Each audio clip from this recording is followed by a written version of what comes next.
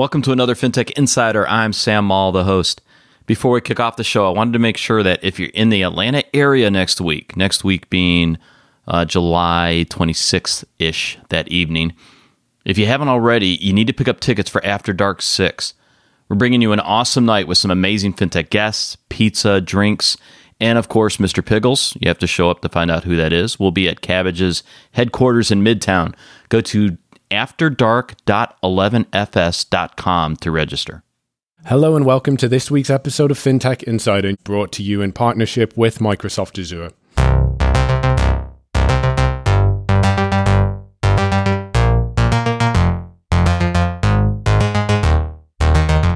Howard Lindzon is Canadian.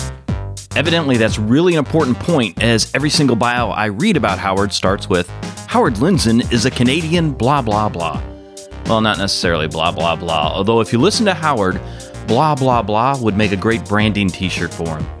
Howard's an author, he's a super angel investor, he's a hedge fund manager, he's the co-founder of StockTwits, managing partner of Social Leverage, and he's both an insightful and funny as hell commentator on Twitter. Trust me, go follow him. And Howard, by the way, you need to do more interviews on CNBC. They are hilarious. I haven't had the chance to meet Howard face-to-face yet.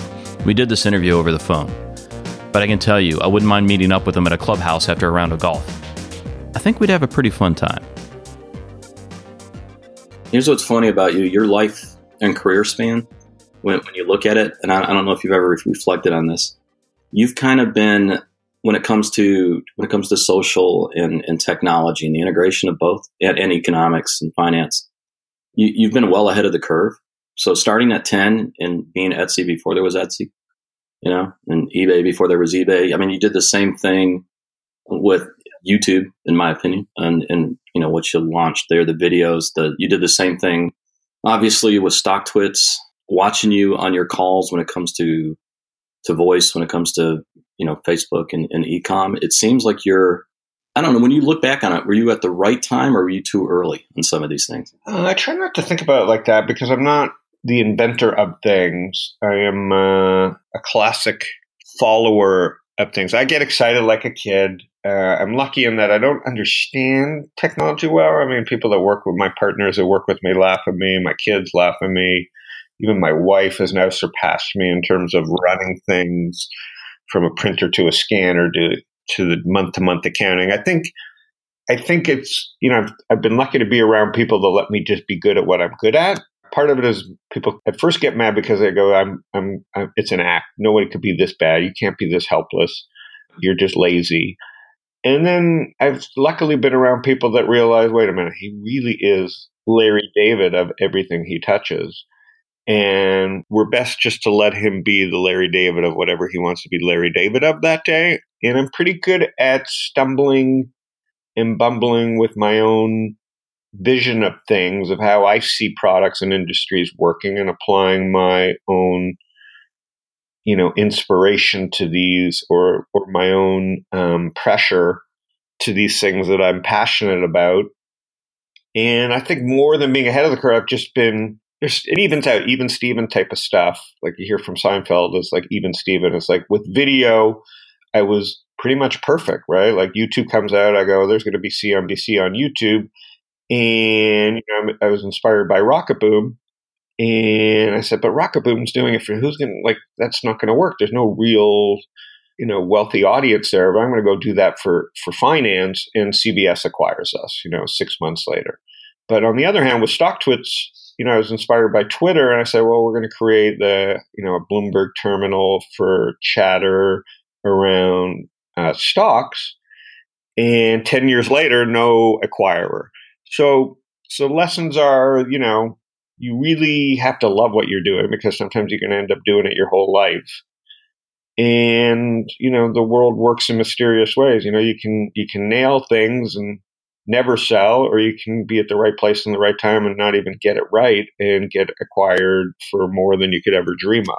So I think it's just about showing up every day, kind of staying, trying to be not too far ahead of the curve and not being too far behind the curve. But I'm more thinking about who, the way I look at it is I follow smart people, and if they're doing stuff, I figure most people aren't doing it yet.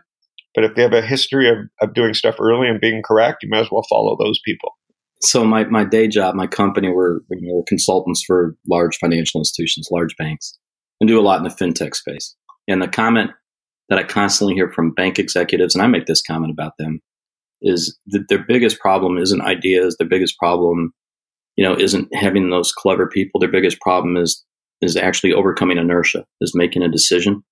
And I've actually had that quote from a CEO of a large bank when I asked him, what could we do to help you? And he said, help us overcome inertia. We just cannot make a decision and act. And listening to you and looking back at the things you did, I don't think that's a problem you have. You seem to be naturally curious and willing to take that step. Yeah, with it comes with some incredible risks. You let certain people into your life that are the wrong people, and you end up with cancer that you got to remove from the system, human cancer. But with my kids who are now in college, my daughter right now is deciding between living, third year, living by herself or living in a sorority. And, I can't make the decision for her, but I can help her explain to her that a decision has to be made and that there is no right or wrong decision. You got to narrow it down to two pretty good decisions, and then it's a decision, and then you got to live with the decision. It's just, you got to keep moving forward. There's these people that just get paralyzed. And, with them, they always look at me and go, I can't believe you're so lucky you can make decisions. And I don't know if it's about luck or if it's just about practice. I look at things like you just got to keep moving forward. Maybe I'm not a good CEO because of that. It's easy for me to make decisions, but to get everybody else motivated and move in the same direction of you, that's a special skill. And that's why I love public investing so much too. Is I see through the nonsense and try and find companies that are moving as quickly as they can in a good direction. And that comes down to generally a great CEO as well. Same in a startup. It's a CEO that can get, not just make decisions themselves, but kind of pull teams along with them. That's an interesting comment you just made. But to be self-reflective and say, maybe in some aspects, I'm not a great CEO because of that. You don't hear that as often as you'd like. Maybe people in leadership to some degree aren't so self-aware. I think that's the comment I would make. Yeah, I think it's the key. I think the world, like Ted Knight said in Caddyshack, the world needs ditch diggers too. I think everybody, because you can read Elon Musk and there's so many great CEOs with huge companies right now, and they're publicly sharing their stories and they're being dissected every second, that people think they can be the CEO. And I don't, but there's nothing wrong with being a great number two or a great number three.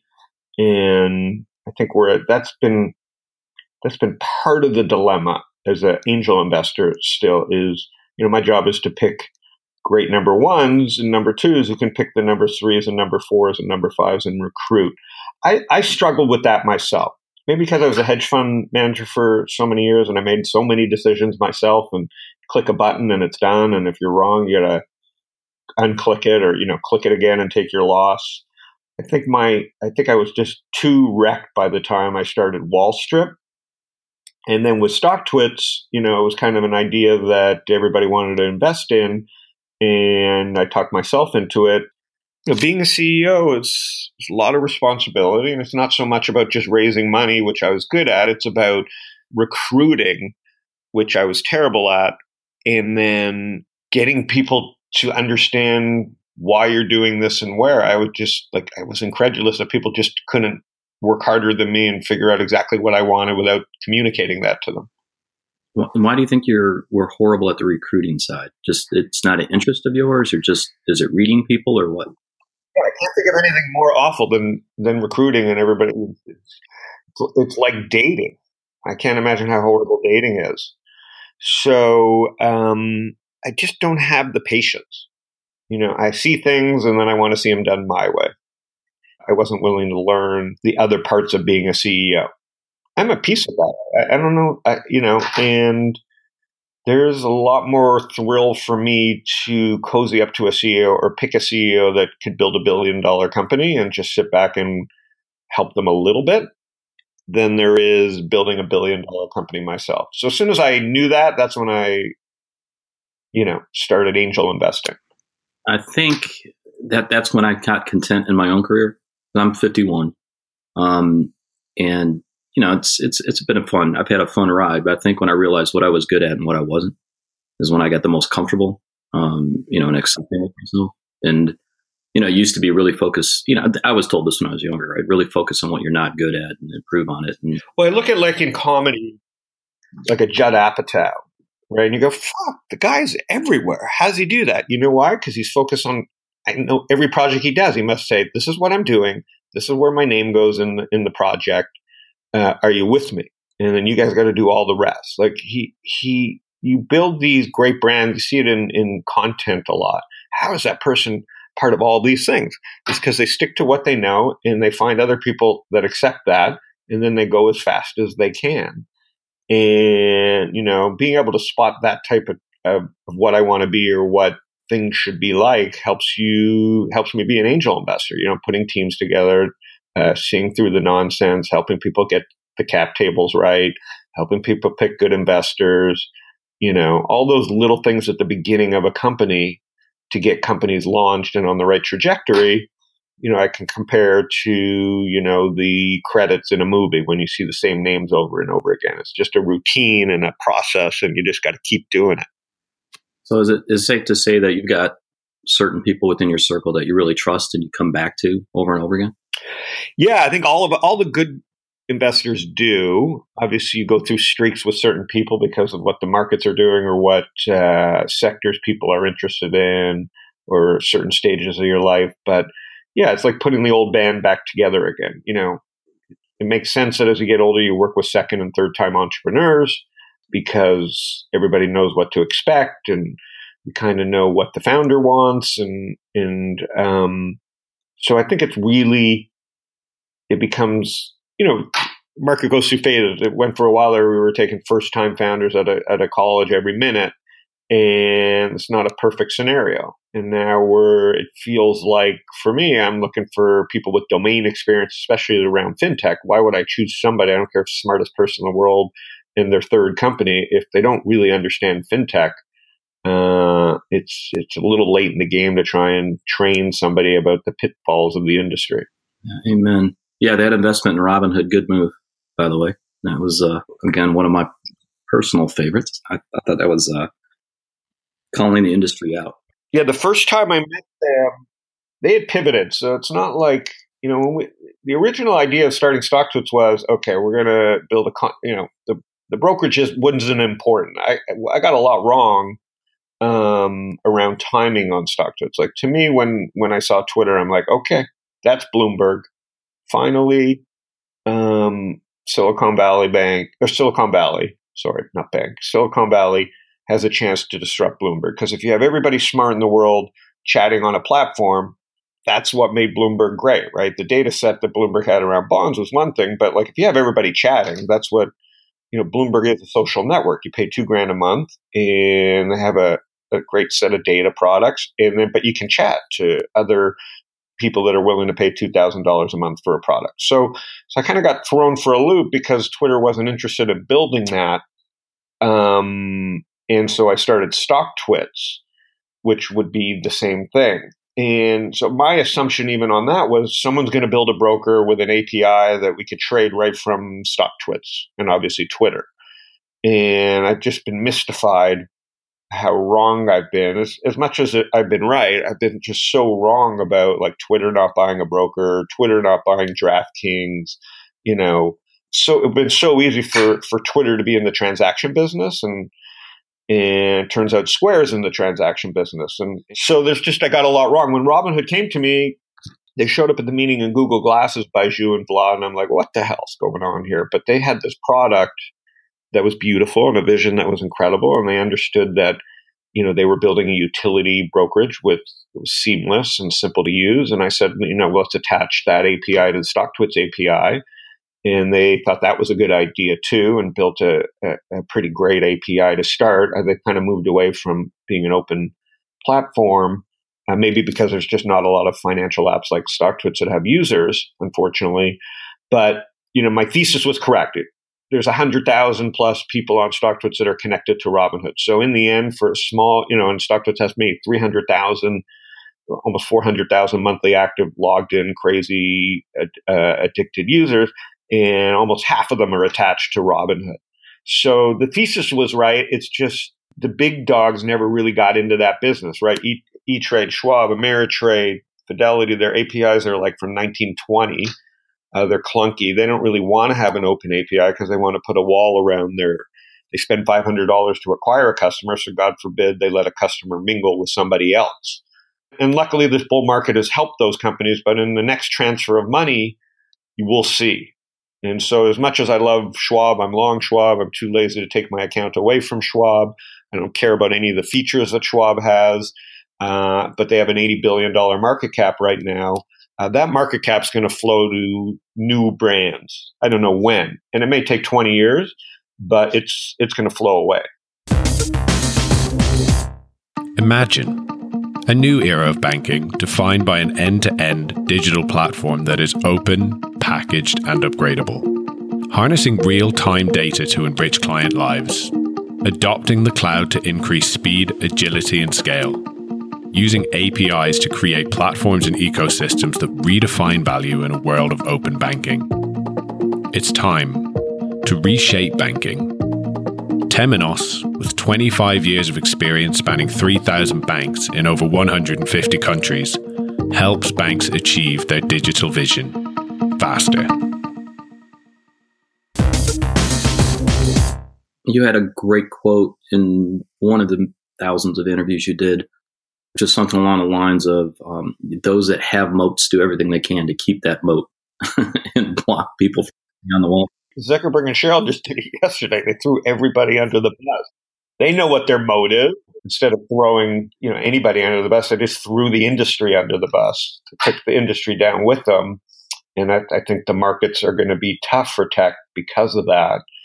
Pretty evil. They do some evil stuff, but that was a pretty evil way to handle it, whether they know it or not. And basically invited Warren Buffett, and they basically went on TV and invited a different type of asset manager to say, listen, if you want predictable cash flow post-regulation era, Facebook's for you. I think it's a pretty good angle, but it's also typically mean Facebook.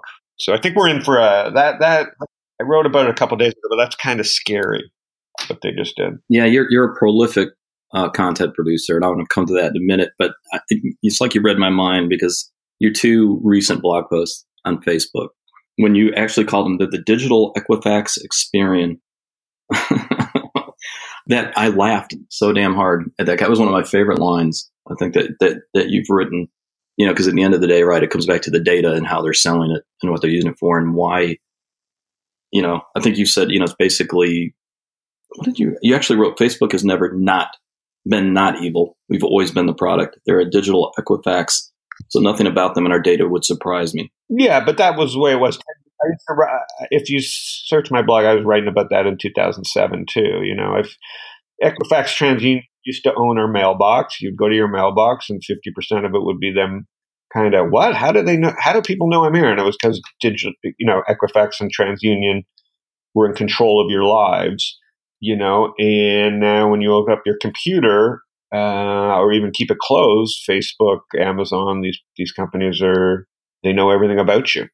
It's just a different generation. Instead of we're being watched not through our pencils and our forms that we filled out, we're just being watched through our daily actions. So a little more accurate, a little more creepy, and we're going to have to learn to live within that framework. So I mentioned the blog, which I absolutely love. Why I like your blog is because you write in short spurts. It's incredibly easy to digest, and for somebody like me who's trying to digest a lot of content, that's something I incredibly appreciate. Right? I know you could do long form if you wanted. It was the same with Wall Strip, right? Burst the content across different. Yeah, it's a skill that I've developed. I remember my first hedge fund letter, 1990, and I was so proud. I got my hedge fund, and the Asian contagion and the Asian contagion, and I'd made a little money and not lost my ass.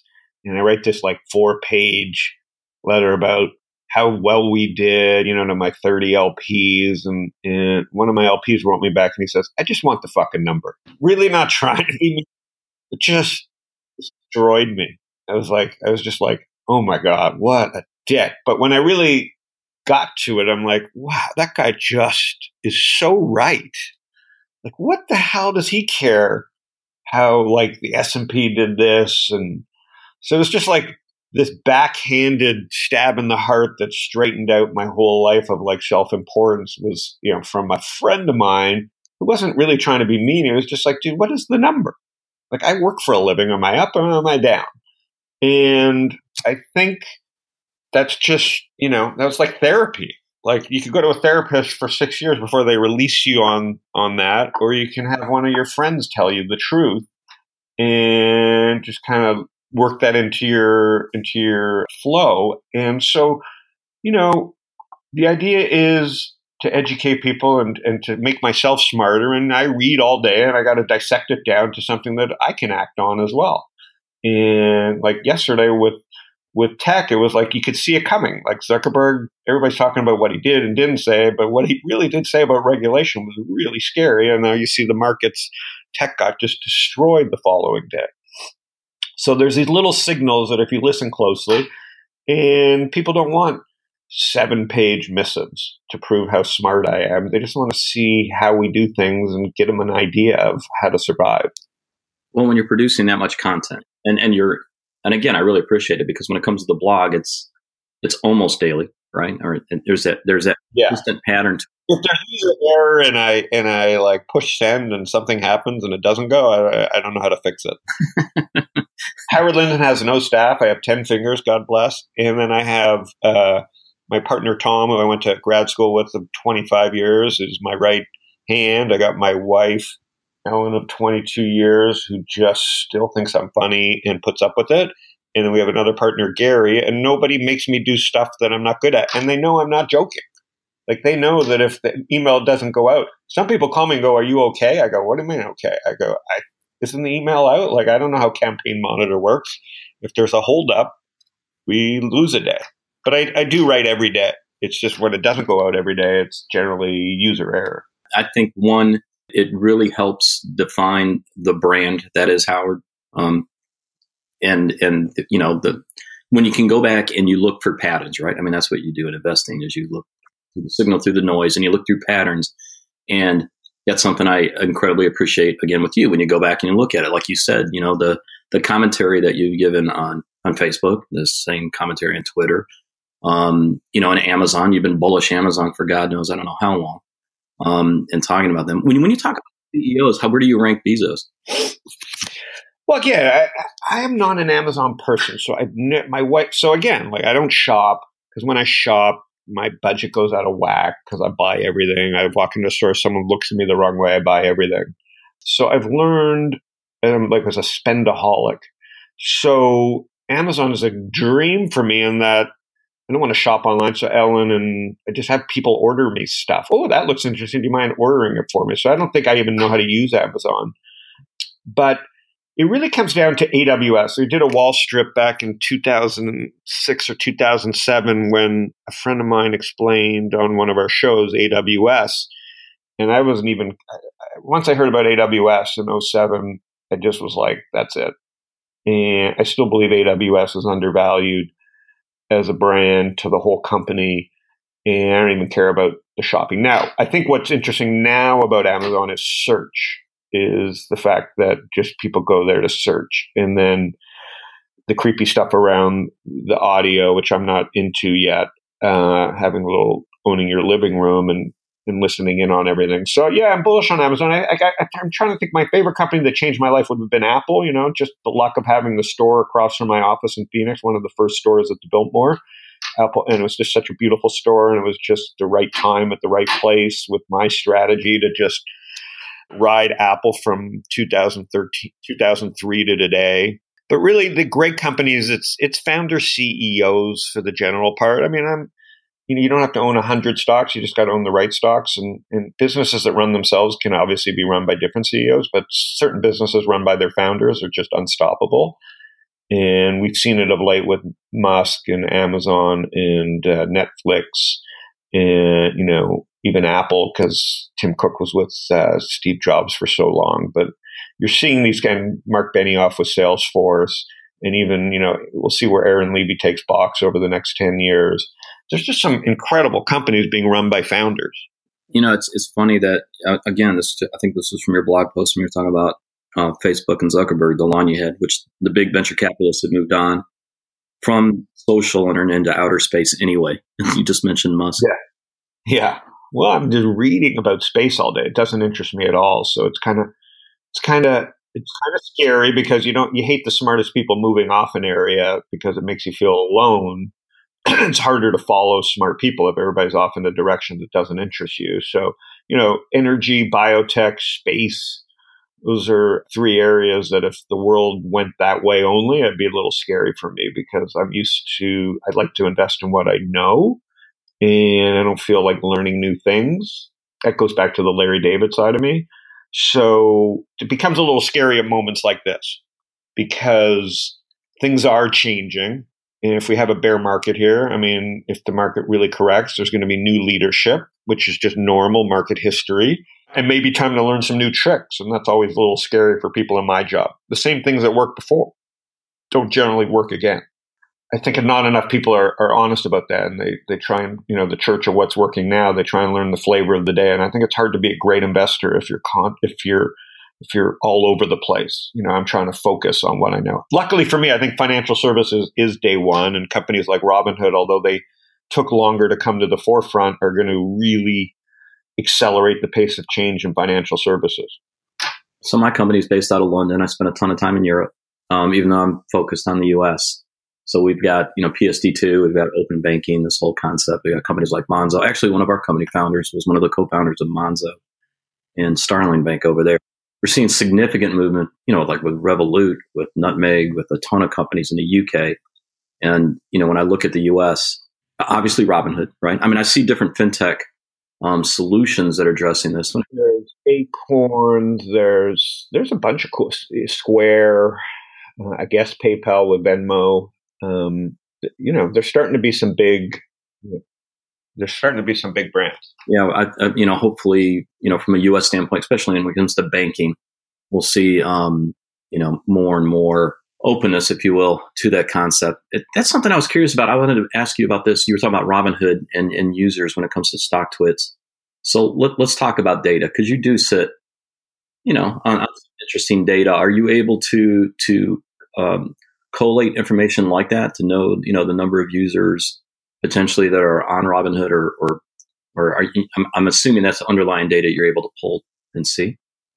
Yeah, it's a really good question. If I'm a hedge fund and I had LinkedIn's data or Salesforce's data and used it in the right way and figure out the mood of my Salesforce, it sure would be easy to predict, what sales are going to be at the next quarter. So there is data that's better than most data. The problem with data, and I try and explain to people, is, it's one thing to get the data and one thing to understand the sentiment, but it doesn't mean you're going to be able to trade it properly. What I love about StockTwits data is I don't have inside information because everybody's just a number, and most people have pseudonymous. I like the idea of pseudonymous, which is why I like Twitter and StockTwits for finance. But what I think I have an advantage of, and anybody on StockTwits could do this, or on Twitter, I guess theoretically, is I've looked at the same data over and over and over each night at the same time, kind of from a macro perspective, bullish versus bearish tags, which tickers people are talking about, to kind of get a sense for the true mood of a certain flavor of investor that is the 300,000 people daily, logged into StockTwits. They have patterns, and it's friends of mine, even though there's 300,000 of them and certain amounts come and go. I really, from looking at one sheet of paper a day, I can kind of get a feel for where the market is. And it's not perfect, but it's a flavor that's just so special. And I think the great traders and investors always, have that cheat sheet of something like a warm blankie that they know, okay, this is my trusted go-to piece. It's never going to be perfect, but it really gives you a feel for the playing field that we're investing from. And that helps me with the blog as well. And I like sharing it. Most people don't use what I write. I don't care. But it helps me put it down to give me conviction and keeps me honest in how I position myself.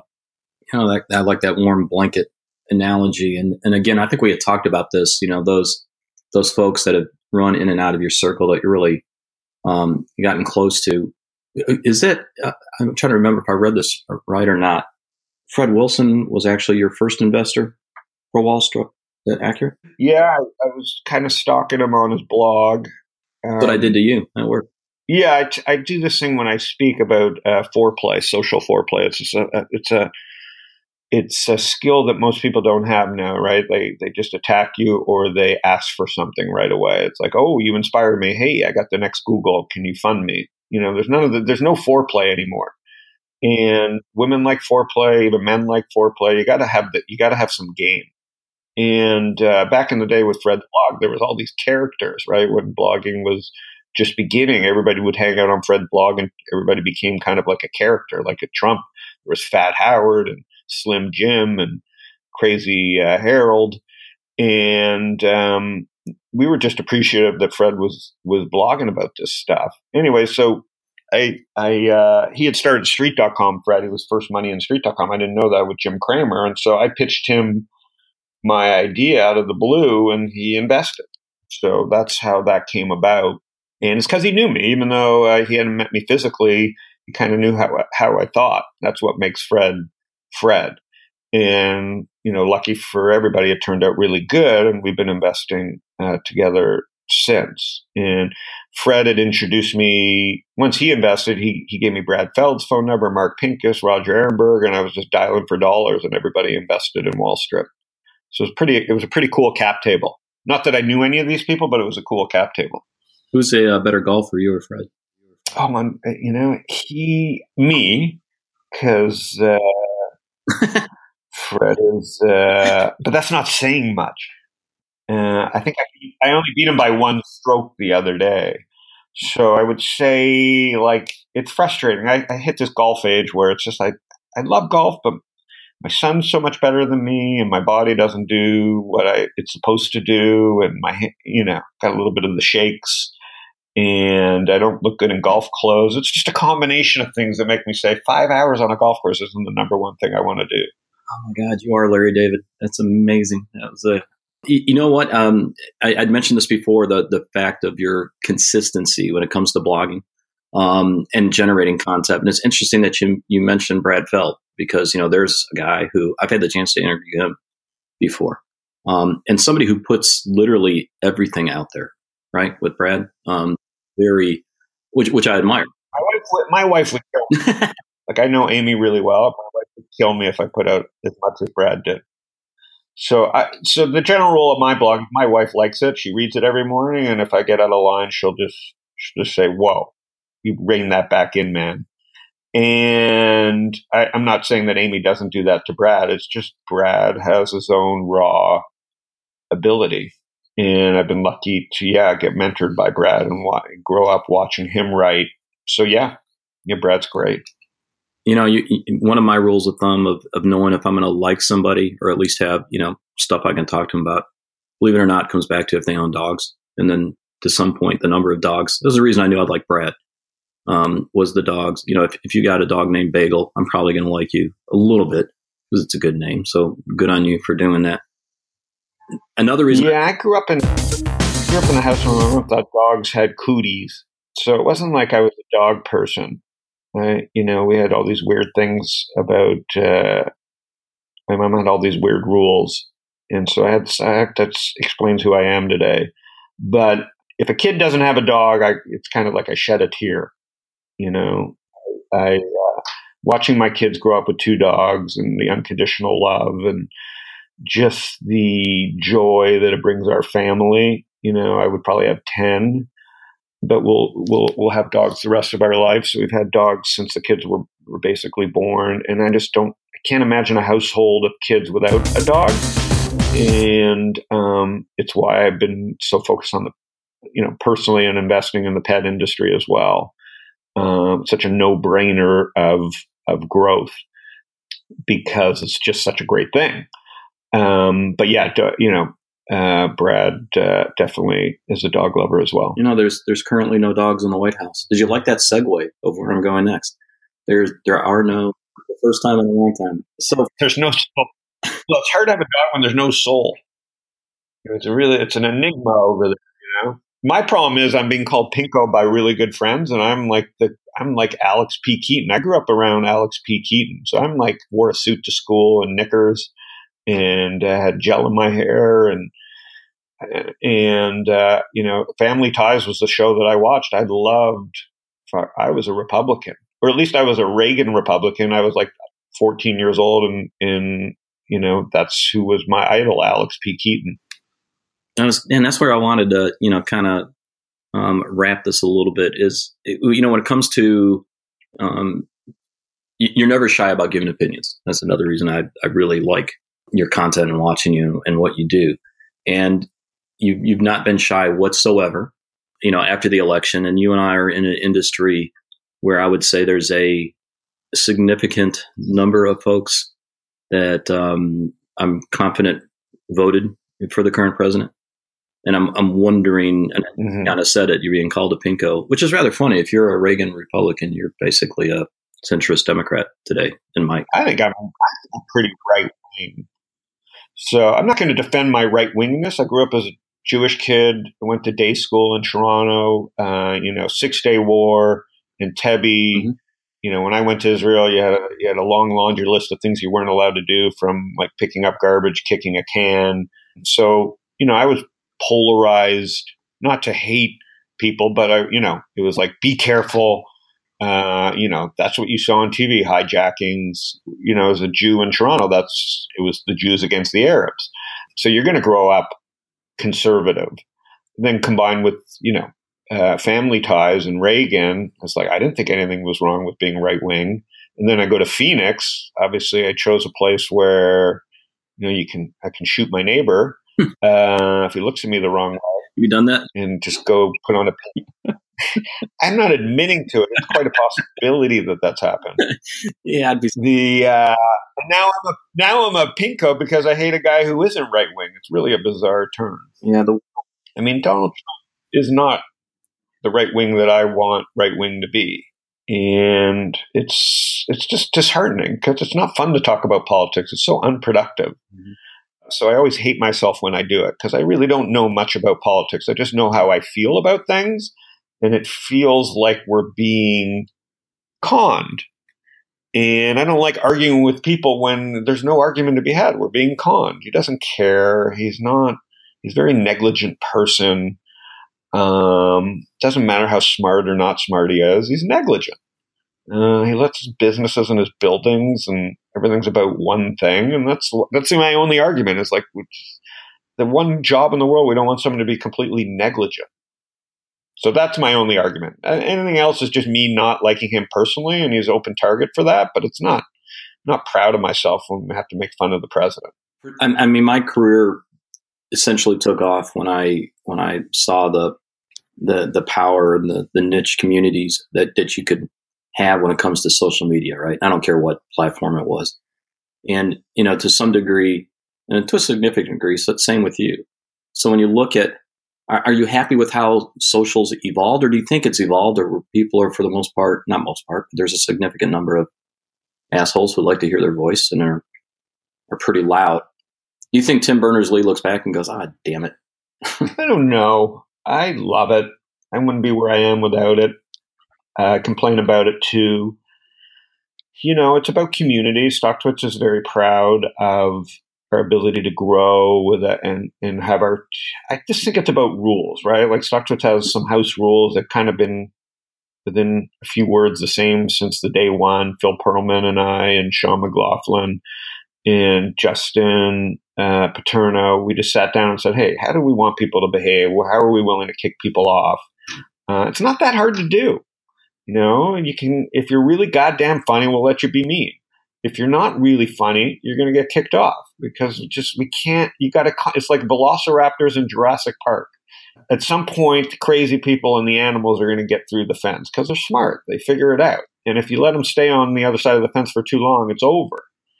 And a community is about, setting rules. And you can't have a set of rules for one people and a set for the other because it just breaks things down. I think Twitter is stronger than ever because the products kind of just stayed the same, people yelling. And I think the block feature is one of the great features of all time.